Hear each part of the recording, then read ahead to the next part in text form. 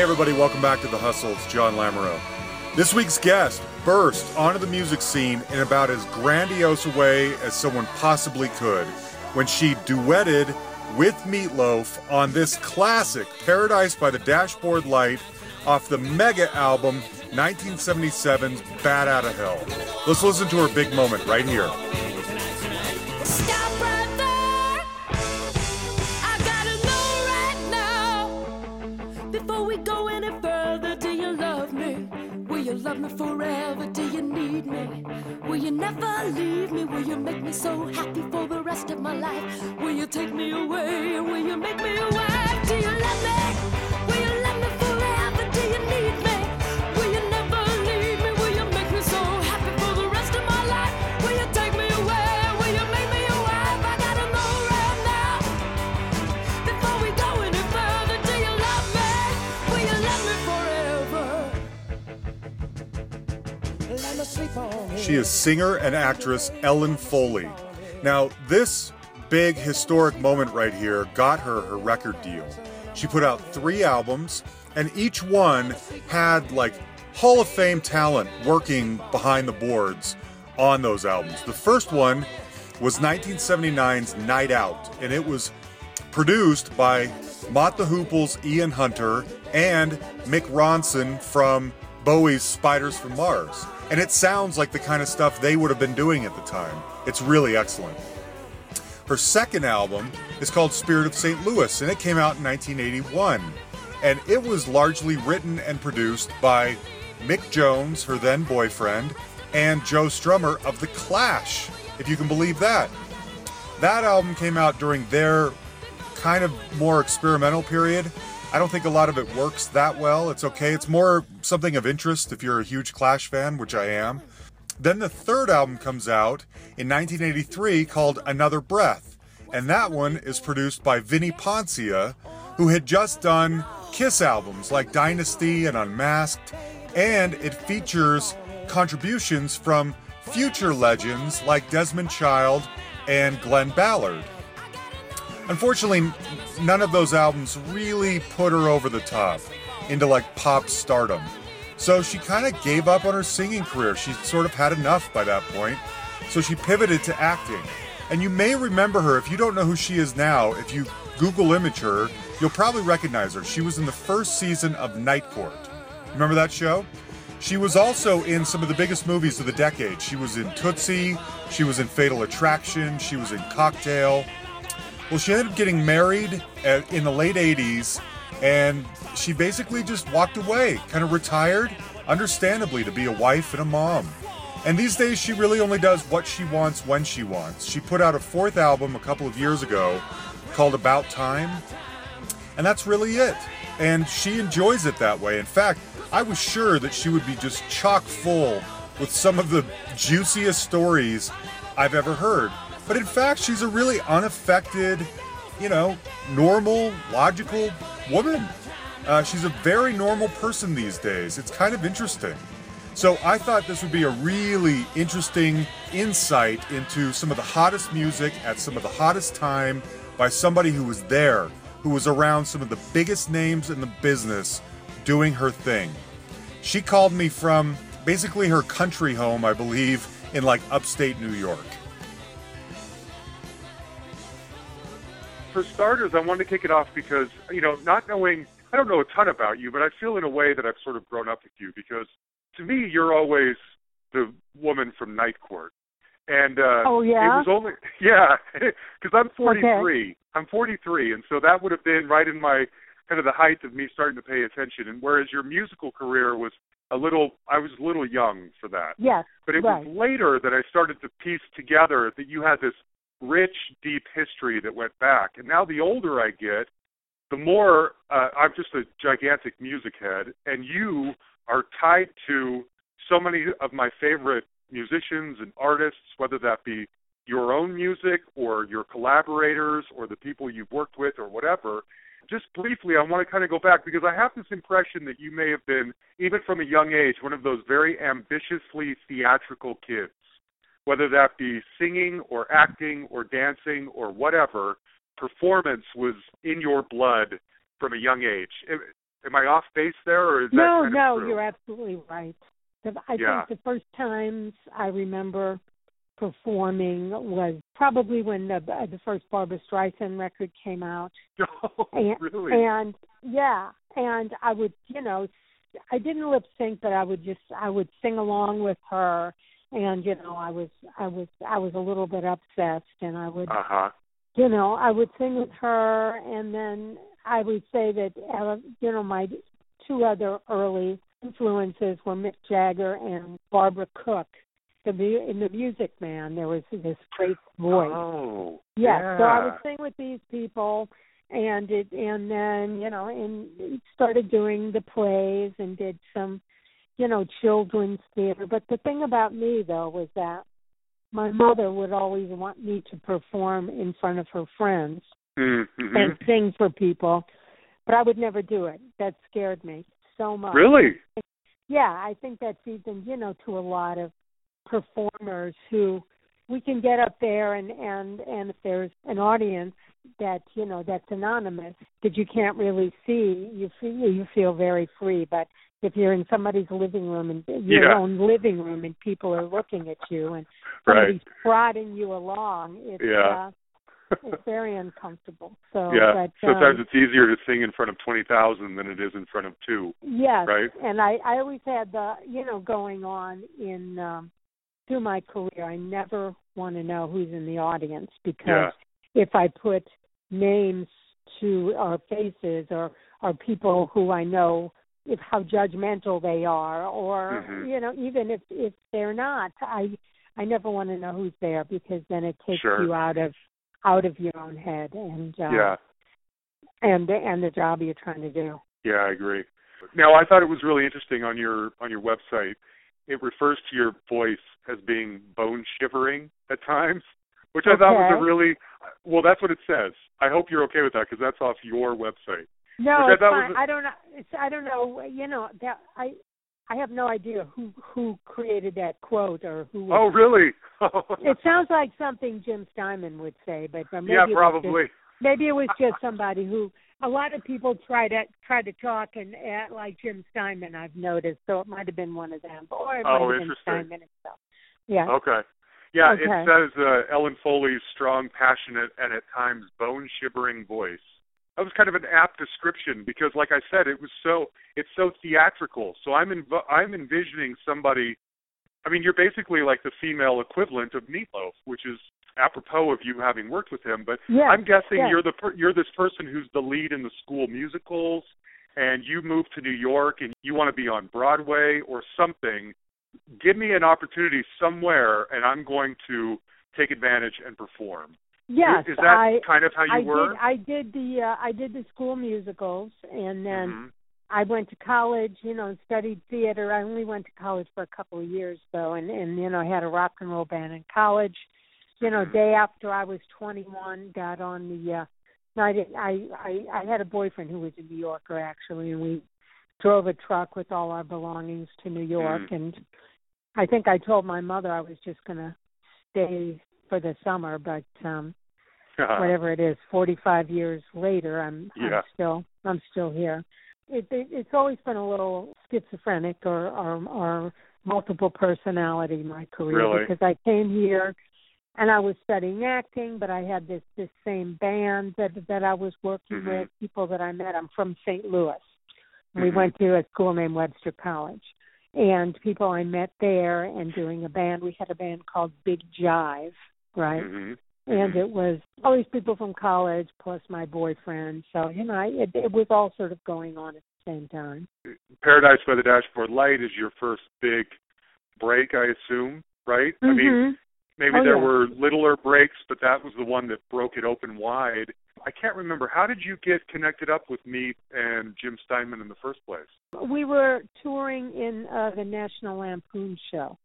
Okay. It was a show that, it's different sketches. I don't know if you ever saw any of the Lampoon Lemmings or any of these shows. Well, I remember them. They were a little before my time. Right, exactly. Well, in the 70s, all these people who went on to do Saturday Night Live, Bill Murray, John Belushi, Chevy Chase, were in these Lampoon shows. Yeah. One was called Lemmings, and then there was one that was called the National Lampoon Show, and Belushi was in it, and Gilda Radner in New York, and then they cast it with Meatloaf and myself and a girl named Mimi Kennedy, who's done a lot of TV, and we did it on the road, and we traveled across America. I mean, it's what you'll do when you're young. It's like just the thought of this is so horrifying to me right now. We traveled, all the way. We went to I remember being in Nebraska, which was probably one of the more depressing days in my life. Not to insult people from Nebraska. I mean, no, I got Johnny Carson and who's the multimillionaire who's from Nebraska? Warren Buffett. And Warren Buffett. They probably had a great time there, but I found it to be really it's sad. But so we, and we did that. And in the meantime, well, the reason, and Jim Steinman came along to be the musical director, and which meant he was the only one. There wasn't a band, there wasn't anything, there was just piano. So he came along when Meat was cast in it to continue writing the songs, because he had started writing the songs and developing the concept of an album for Meatloaf. So, he heard me sing, and, I guess he thought it was bone shivering or whatever. And well, you would have the perfect Steinman voice, I would think, right?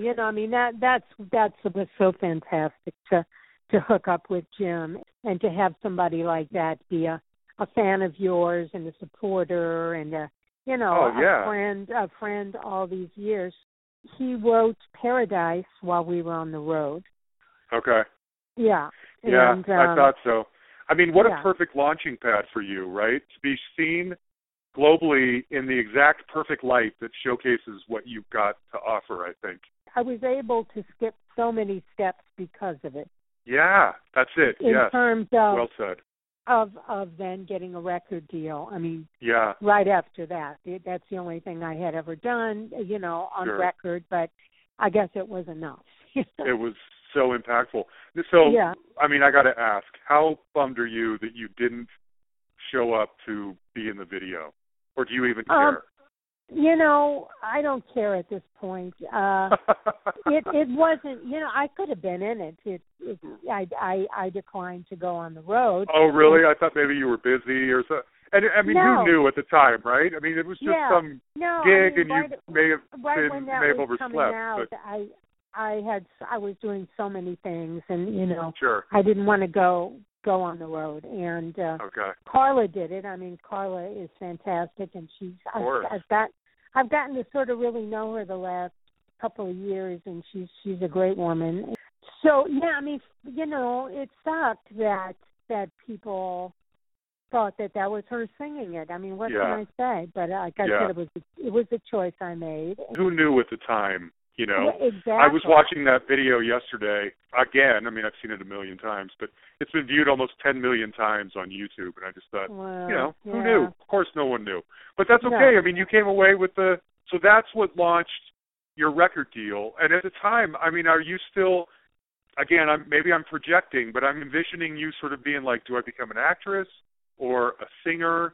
I'm going to go wherever the opportunity Well, I tell you, first. right now, I've sort of decided that I'm going to go where I do the thing best, which is singing rock and roll, because I have, I think, a unique instrument for rock and roll, as not just as a singer, but as a performer.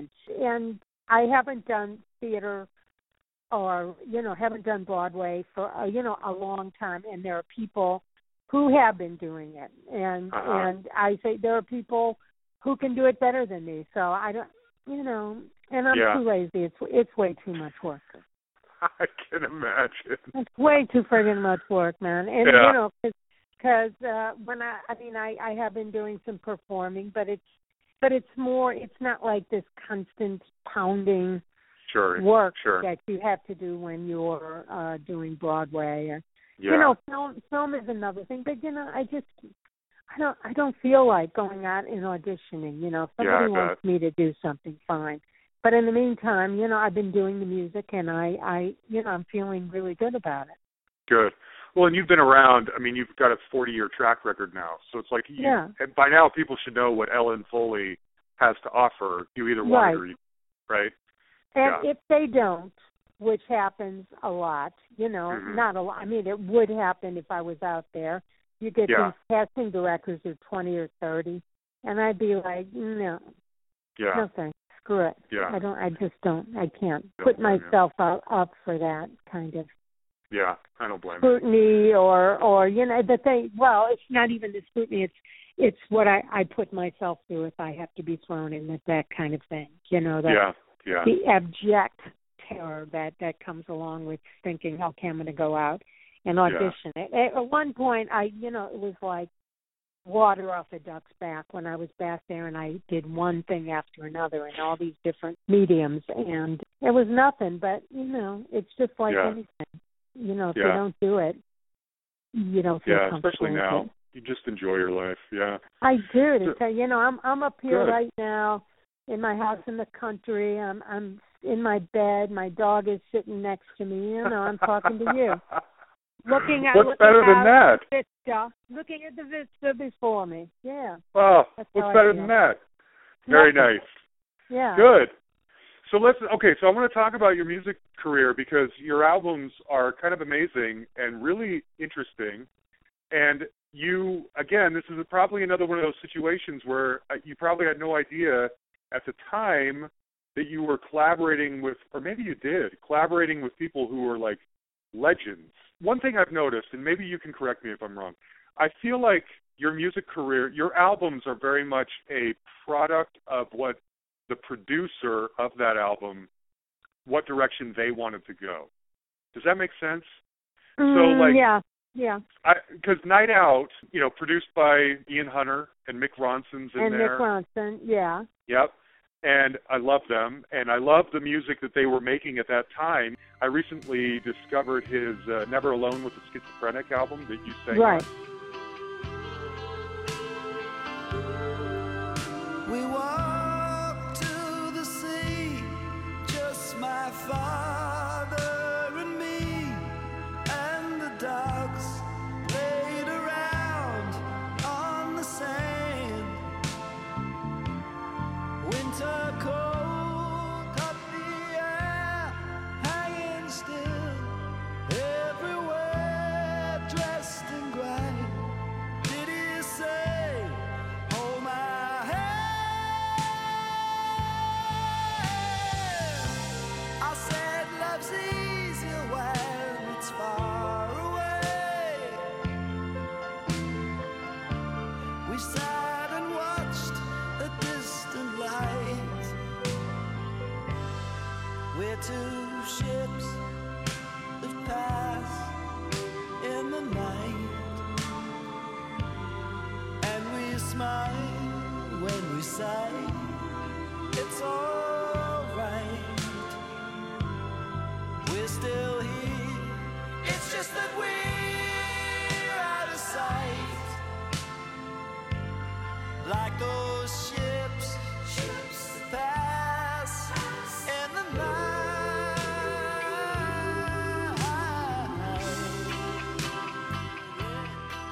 That sound, that late 70s kind of glam alternative sound that he was doing, he just kind of puts you right in there into his style, and it sounds great.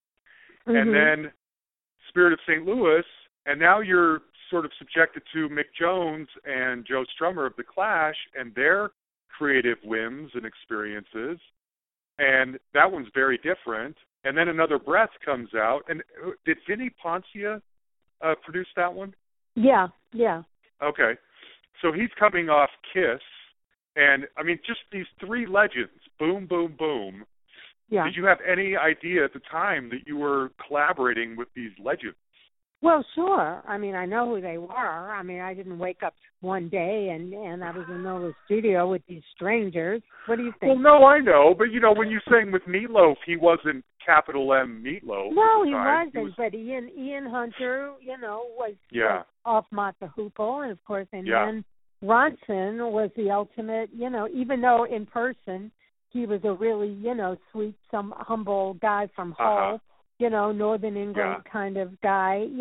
He was the ultimate, guitar rock god with Bowie kneeling at his feet, Yeah. Oh, yeah. So sure, yeah. I mean, I know what you're saying about the sound, but I wouldn't say that I was completely, overpowered by these people or anything like that. No. Especially on the first record. I mean, that was really the product of me working for a very long time, finding songs. That was pretty much a solitary exercise, and then interesting. All those songs were a product of me taking a lot of time, because when you have a first album, the build up to it is longer, of course. And finding songs and then hooking up with a guy named Fred Goodman, and we wrote the song "We Belong to the Night," which it was a #1 song in parts of Europe. Burning sun hangs over the city. You and me, baby, we don't feel nothing at all. From 9 to 5 we're lost. This life ain't so pretty. But when the sun goes down, we know that we can't stand tall. I just can't wait for the night to come. 'Cause when the shadows cover the light, we're the only ones. But baby, we belong to the night. Yes, baby, we belong to the night. By day we just survive, but after dark we come alive. 'Cause baby, we belong to the night.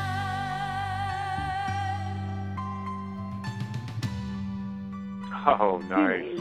Yeah. I mean, that's why I still go over and I perform in Belgium and Holland, because there's still a lot of fans over there, and a lot of interest from that first record, really.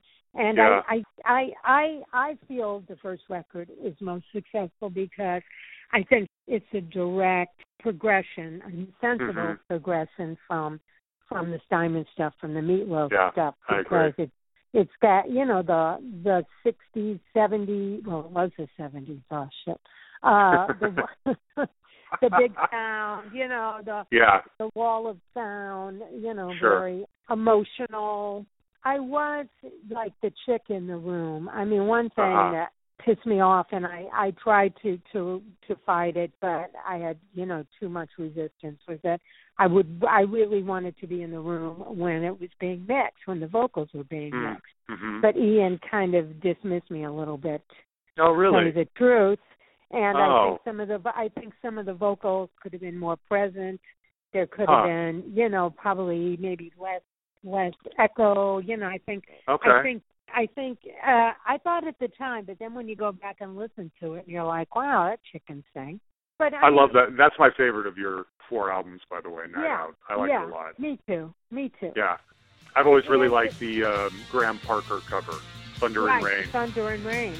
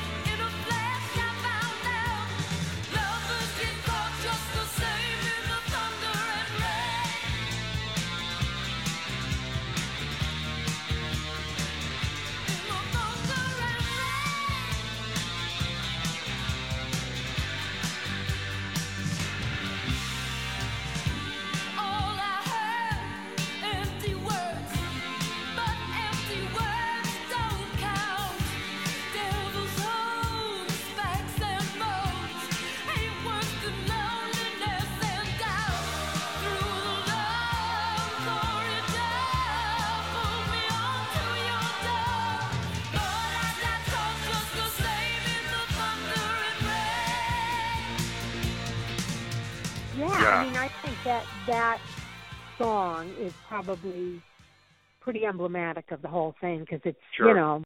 I always thought it was like the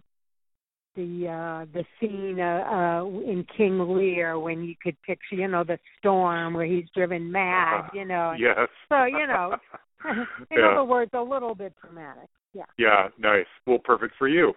You sang My Legionnaire. I mean, that is on your second album. That's like one of the most dramatic, theatrical performances in a typically pop or rock album that I can think of. I mean, those were heady times for you, I would imagine. You've gone from moving with your boyfriend on a whim to New York to suddenly being in like the epicenter of some really exciting music with some really famous, legendary people, and you're right there. Yeah. I mean, yeah. Are you aware of this as it's going on, or are you just thinking, I can't believe this is my life right now? Well, I think about that a lot now, that in 10 years, I mean, unless I moved to New York in 72, and by 77, 8, 9, I had done Broadway. I'd sung with Meatloaf. I'm making this album. I've been on television, and at the time it was great. But I don't think I was like flipping out. It was just, I felt like, okay, this is what I'm doing, and I deserve to be doing this. But when I look back, wow, it all happened in a very quick succession. Yeah, I mean, it was Eddie. I mean, when I met Mick and Ian, and was what really happened was that this guy Steve Popovich, who put out the Meatloaf record, really championed me and signed me and made demos and this. So to be with somebody who's kind of a real whirlwind kind of personality and made all that happen, Cool. Yeah. Well, did you have to work any kind of a day job when you moved to New York, or were you mostly? I mean, was there a moment where you were working retail, but you got discovered and got to quit your job or anything like that? No, not exactly. I waited tables somewhere. Okay. Like most people. Okay. Yeah. All right. So now we got to talk about the Clash. So when does Mick Jones enter your life, and how? And everything I read about that relationship refers to it as tumultuous. Yeah, You'll have to fill us in. Okay, to some degree, Yes, to some degree. I met him it was a very sort of romantic, meet cute kind of way. I went to London because I was going to perform there, and the night before I went to the club to see it, and he was there, and it was, it was the big spark, and he came to my show. I remember we danced, and he, sat with me, overnight. I watched me sleep or something, and I got on my bus and flew away, and I went to Australia for a few weeks, and then we met again in New York. I mean, it was extremely romantic in the beginning. Yeah. Okay. Yeah. And then it kind of all settled in, and I, became sort of the rock girlfriend, which, as I look back on it, was probably not my favorite role. Yeah. Now, they produced that record, and I don't think it was really my record. I wondered about that. No question, the Clash are one of the greatest bands of all time. I'm a huge Clash fan. But at that period, where the Sandinista period, was when they were getting so experimental. Some of this stuff was the most amazing thing you'd ever hear, and some of it was just kind of garbage. It just, you know what I'm saying? I mean, it sounds so critical. I'm not talking about your music. I'm talking about they almost went too far. Sometimes it landed, sometimes it didn't, Well, I think I kind of respected what they did in that, they did a lot of stuff, and they, like you said, they experimented in a lot of different areas, and they didn't care about really making it a cohesive thing or really editing in themselves. They just sort of said, okay, this is it, But, like you said, historically, everybody's going to remember them as one of the all-time great bands. So that's all good. Yeah. Did you feel, so when you were saying that album doesn't seem like yours, do you feel like they were kind of in that same sort of mind frame of experimentation, and they brought that to yours? You know, it was, you know, here are these songs, you sing them, and the thing I always remember that it was so silly, and that I would say, I want to sing in this key, and they're like, what do you mean, sing it in a key? I've never heard of that, you know, because I guess they were just used. They were just used to like, okay, sing it in Joe Summers' key, and this is what we do.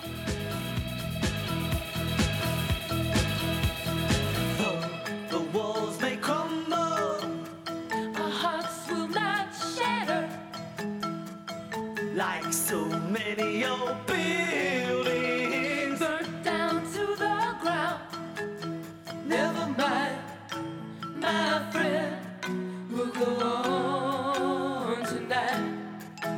We can see through the dark by torchlight.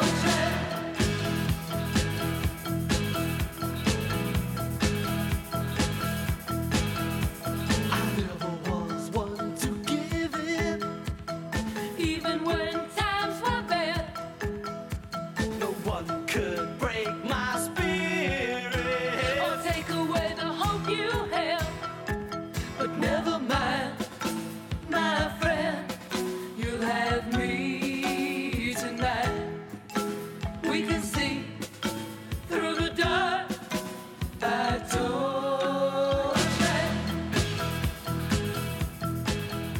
So, you know, obviously they had a very high level of sophistication about some things, but, you know, I was too caught up in the whole thing to really get my mind, you know, to really let go, because there was a whole feeling that like Jim Steinman was the devil and Americans sucked and all this. So, you know, really? so I bought into kind of like They that persuaded bullshit. you to start. Now, I love both, but they were persuading you that sort of style or whatever was passé and that you should be going in this new direction? Yeah, Oh, passé, interesting. old-fashioned. Okay. Old-fashioned was definitely a word. Not by just, you know, Mick Jones. You know, that was bandied about a lot, you know. And I was like, wow, this is a pretty cool world over here. Maybe I'll just be a part of it, you know. Yeah. So I was. But so, you know, I mean, my thing is that I never listened to any of this stuff. You know, I don't even know. I probably have it on vinyl in my basement, you know. So if I went back and listened to it, there's this girl who writes me all the time on Facebook. I mean, she's so great, and she talks about how she feels that the spirit of St. Louis is a room that she goes into, and how. Whoa. I mean, yeah. I mean, incredible. I'm like, whoa, man, you make me want to hear this record. But I don't good for you. Yeah. Right? Okay. Pretty nice. Wow. But, like I said, I haven't heard any of it for a very long time. Yeah, it's been a long time. Yeah. Were you noticing sort of cracks in the relationship between Mick and Joe at the time? Forgive me if I love The Clash a lot. Yeah. If I don't want to dwell on it too long, but I mean, you had a perspective into an important band at an important time, and I'm wondering if you were seeing things like that. Because they didn't last much longer, you know? Yeah, I guess they didn't. I was out of the picture, 81 or 82? I think that there was always, you know, unrest, but I think that probably exists in most bands. I mean, I was never in a quote-unquote band per se. You know, I was always sort of the front person, so it never felt like that kind of thing. Yeah, I think their philosophies and were very different. I think Joe was super bohemian kind of guy, you know, an artist to his core, you know, and I think Mick Jones is an artist too, but I think, you know, he liked the idea of being a rock star and that kind of thing. But they were great collaborators. But, you know, how many bands, you know. But, you know, the Beatles broke up after how many years? You know, of course. People can, you know, collaborate musically, but that doesn't always mean that they want to be around each other, you know. Sure. Some things just aren't built to last. Yeah. So this might be too personal a question, but there's if you Google image Ellen Foley, one of the popular images that pops up all the time is you sort of looking very snugly, cuddly with Pete Townsend. And I'm kind of, you know what I'm talking about. So I'm envisioning, I'm envisioning you being a lot of rock stars' girlfriend. And I don't mean that in a cheap way, but I mean like in a amused way. I mean, did you date Meatloaf? Did you date Pete? No, I met Pete Townsend once. He came to my gig. We were in New Haven, I think, and they were playing, but then I was doing the club. He came later, and I think that look on my face is, I'm like, whoa, look at this, Pete Townsend. Oh, really? Like, hubba, hubba. Yeah. I met the guy oh, man. Isn't that interesting? That started. No, okay. I like that picture, but that I met the guy once. Oh, okay. Okay. He just looks so comfy. He looks like he's chatting you up. You're looking like you love it. I just assumed maybe you got, you guys dated like for a while or something. Okay. No. Okay. Did you have any other famous boyfriends? No. Oh, really? Okay. No. Okay. I'm sorry to burst your bubble that you think I'm some sort of super groupie or something. No, I'm sorry. I don't mean it doesn't sound disrespectful. I just mean you were, like I said, you were in the middle of some very important musicians' lives. Right. I'm envisioning, this is the Studio 54 time, and this was the rock time, and the pop. Envisioning I was definitely there. I was in studio because I've gone to the theater, because Studio 54 is now a theater where they do Broadway shows and stuff. Mm-hmm. So I've gone to that. I've been there and watching shows a few times, and you look around and you're like, okay. So up there were the bleachers. That's where the stage were. Over there was the private room where everybody went to get blasted, So, looking around there is a little spooky. But no, I was always in the scene, but I didn't. Yeah, I had boyfriends, but no other. Just regular. I think. Nothing. I kind of regular disasters, not famous disasters. I kind of think that the experience, like I said, all of a sudden. I was a big deal. I was, after my first record, I was a star and here and there and the other thing.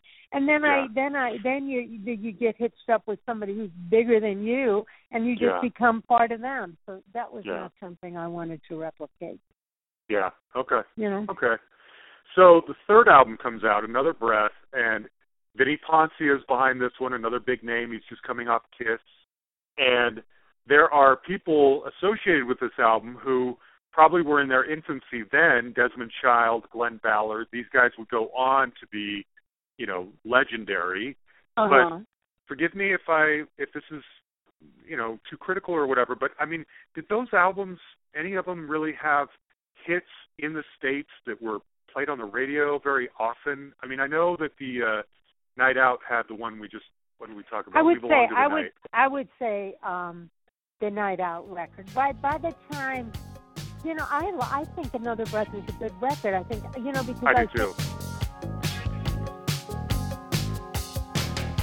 He's calling on the nightlife, waking me up.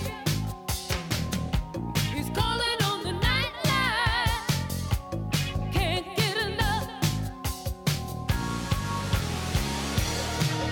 Every night around midnight, I get the call. I reach for my nightlight so I can write it all down. Waking me up. He's calling on the nightlight. Can't get enough. He's calling on the nightlight, saying strange things. He's calling on the nightlight. I can hear it ring.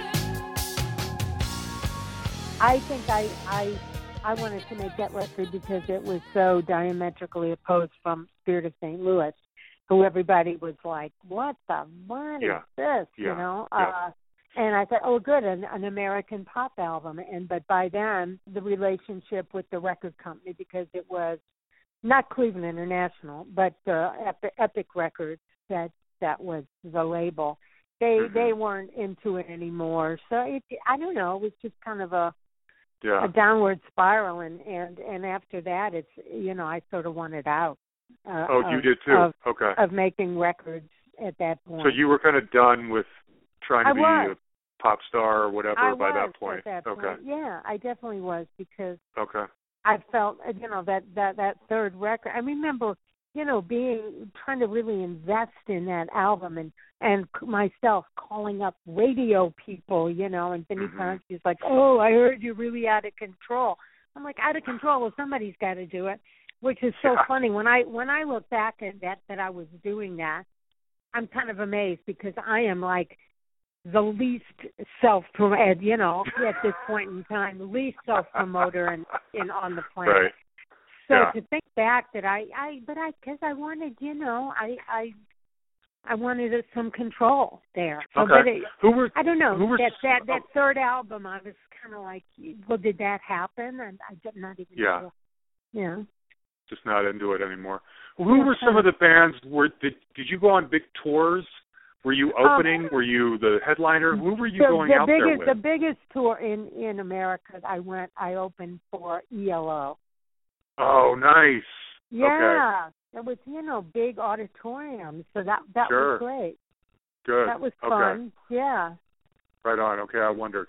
So now, Another Breath comes out in '83. Shortly after that, you transitioned to Night Court. I mean, I know you've done other acting things, but that, to me, today still is sort of the biggest, most top-of-mind credit that I remember. So, again, this is off your website, how you understand heartbreak now because you were replaced by Markie Post. Yeah. What happened? What was the deal? I don't know. I think that she had been like maybe their first choice or something, and she didn't do it, and then they cast me, and I did a season, and then they dumped me and hired her. Yeah. So, I don't know, heartbreak, this kind of stuff I tend to get over, pretty quickly. Yeah. Okay. So, I mean, that was that. And, because I also didn't love being in LA. You would do 3 shows, and then you'd have like a few days off. And every time I had a little time off, I'd fly back to New York. It's just not my personality. I don't think. Yeah, makes sense. Because I was so alone. You can feel very alone out there. I believe it. It. Yeah. So you're in some of the biggest movies of all time. Smaller roles, but you're there. Yeah. Tootsie, Fatal Attraction. Married to the Mob is one of my favorite movies ever. Cocktail. Tootsie, of course. Yes, I mentioned that one. Yes, Tootsie. But one thing, now you tell me if I'm miscategorizing here, but I noticed that a lot of your higher profile acting credits stop or slow down around the time you got married. And I wondered if there was a connection between the two. Like now it's like, well, I've married someone successful. We're going to create our own life together. I don't need to pursue the acting thing like I did before. No, the thing is I had kids, Oh, there you go. Okay. We got married, and I had my son in 1990. Then I had my other child in 94, and that's why that happened. Okay. So life became normal, right? Yeah. Because So I had never had to... that. I had never had a normal life, and I Sure. never had, I met my husband, Doug, and, he was he's not a regular guy. I mean, he's a brilliant, talented person. He wasn't, there wasn't the neuroses and the detached kind of thing going on. And I was like, oof, oh, my God, give me some of this. And so I just, I wasn't somebody who was going to just ditch, Yeah, didn't need to anymore. And it's like what I said about auditioning, I really think that the longer I didn't really put myself out there, the less I wanted to do it, Sure. Mm-hmm. Yeah, understood. Okay. What do you do now? I mean, you were mentioning that you're calling me from your home in the country. You guys must be doing fine. I mean, so how do you, one of the things that we focus on the podcast as sensitively as we can is how artists pay their bills. And when the limelight is kind of in the rearview mirror, how do they keep it going? And I'm curious, you and your husband, how do you both had some success. How do you keep it going? He makes the money, just to be perfectly honest. Okay. I mean, he started working with Mike Bloomberg when he became mayor in 2002, and he just went in there to do, to write a few things, and then he really became sort of the creative director for the city of New York. All the events, all the circle shows, he would work day to day with the writers. Had an office in City Hall, but the thing, he wasn't a city employee. He was paid directly by Mike Bloomberg. And so now he does a lot of work for the Bloomberg Foundation. I mean, he's going to Mexico, the big C40 conference, and he was in Paris last year. He's constantly doing events with the Bloomberg Foundation, and he's also hired by corporate gods to when they need to be their profile raised or coached or. Okay. Yeah. So he wrote a play too, right? Didn't he? Well, when I met him, that's pretty much what he was doing. He was an actor.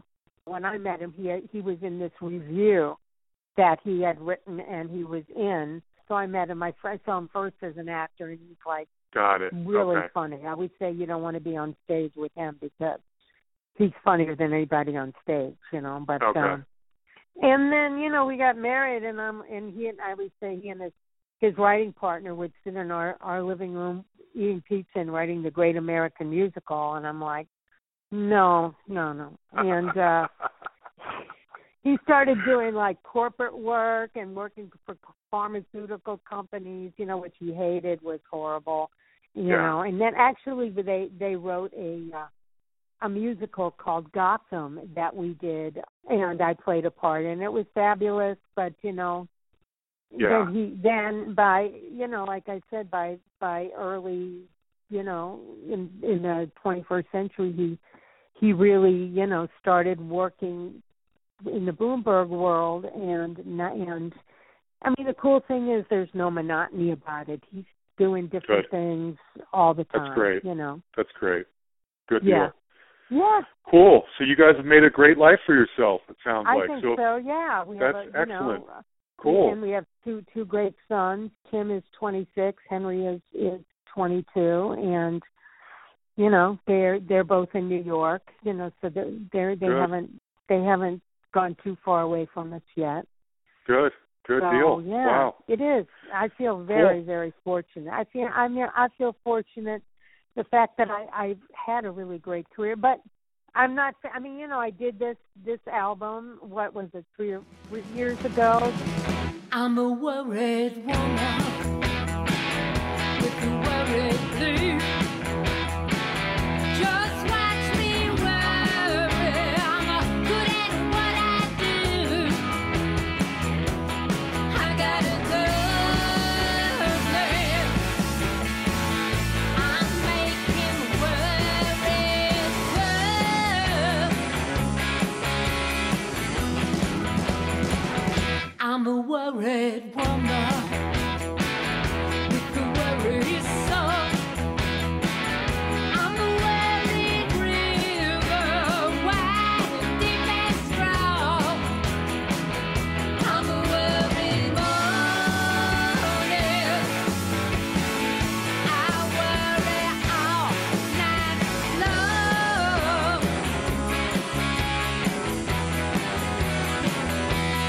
Rattle my window, tear up the sound.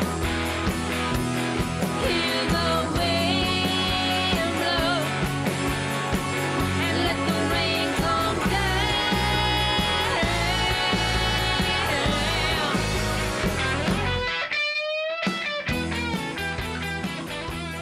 I was in Belgium twice in the last month doing festivals, and I did a tour over there, Belgium and Holland, 2 years ago. I'm going to go amazing. back.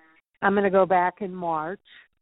That's It great. sounds like, it sounds like, why are you just in this one place? I'm like, well, it's kind of a niche, I've met somebody over there who wants to promote me, and and make that stuff happen.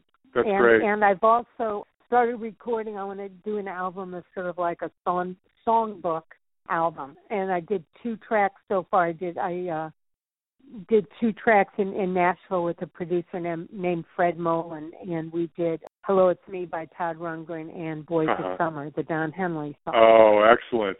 And there you go. Fabulous tracks, and I'm going to probably find a producer to work with in New York and keep building on it until we have an album of all that kind of stuff. Songs That's very cool. That I adore and want to sing, Yeah, very cool.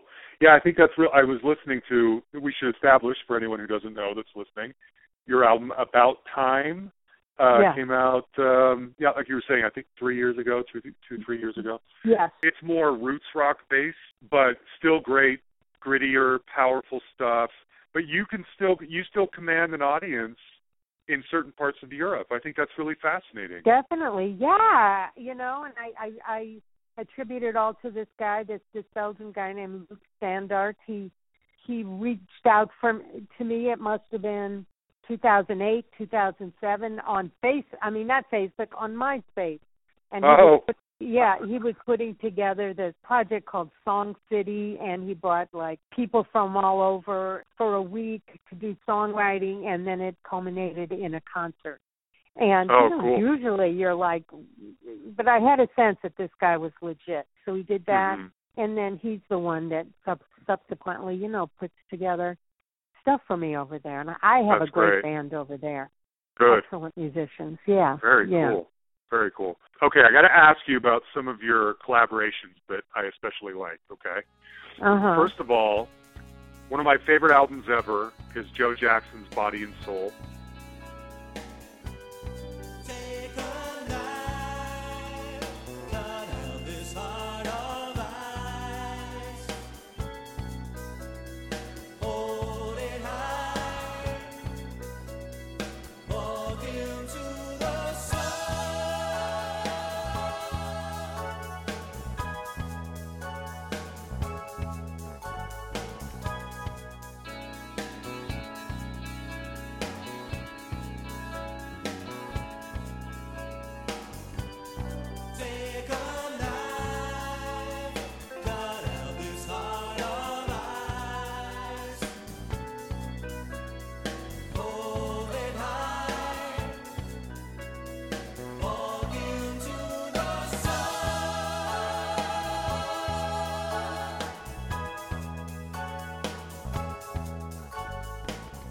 Yeah. And are there any interesting stories around the production or recording of that album? Is he a particularly interesting guy, good, bad, or indifferent? What I can you tell me about it was kind of a dry experience. It was just one of those. I hate to be disappointing in that I don't really have any big story on it. Just went in and kind of did it.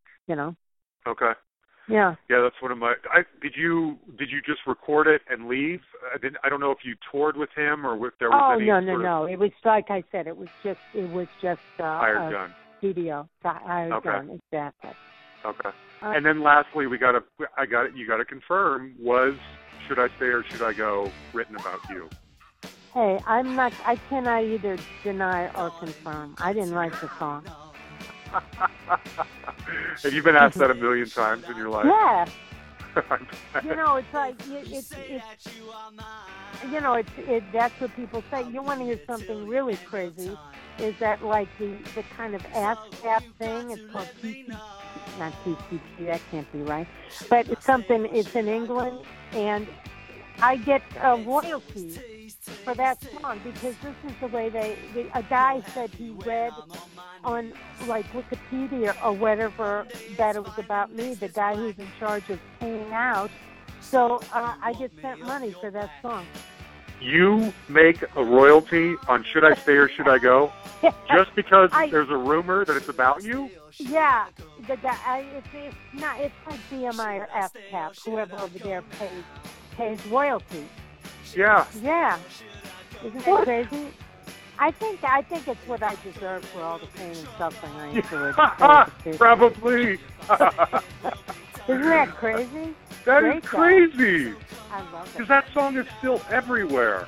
And I was just thinking, like, I mean, no offense to you, but I'm thinking, what if I were Mick Jones, I wouldn't let some old girlfriend that didn't write the song get a piece of my action. But it sounds like did, you though. I deserve know. it.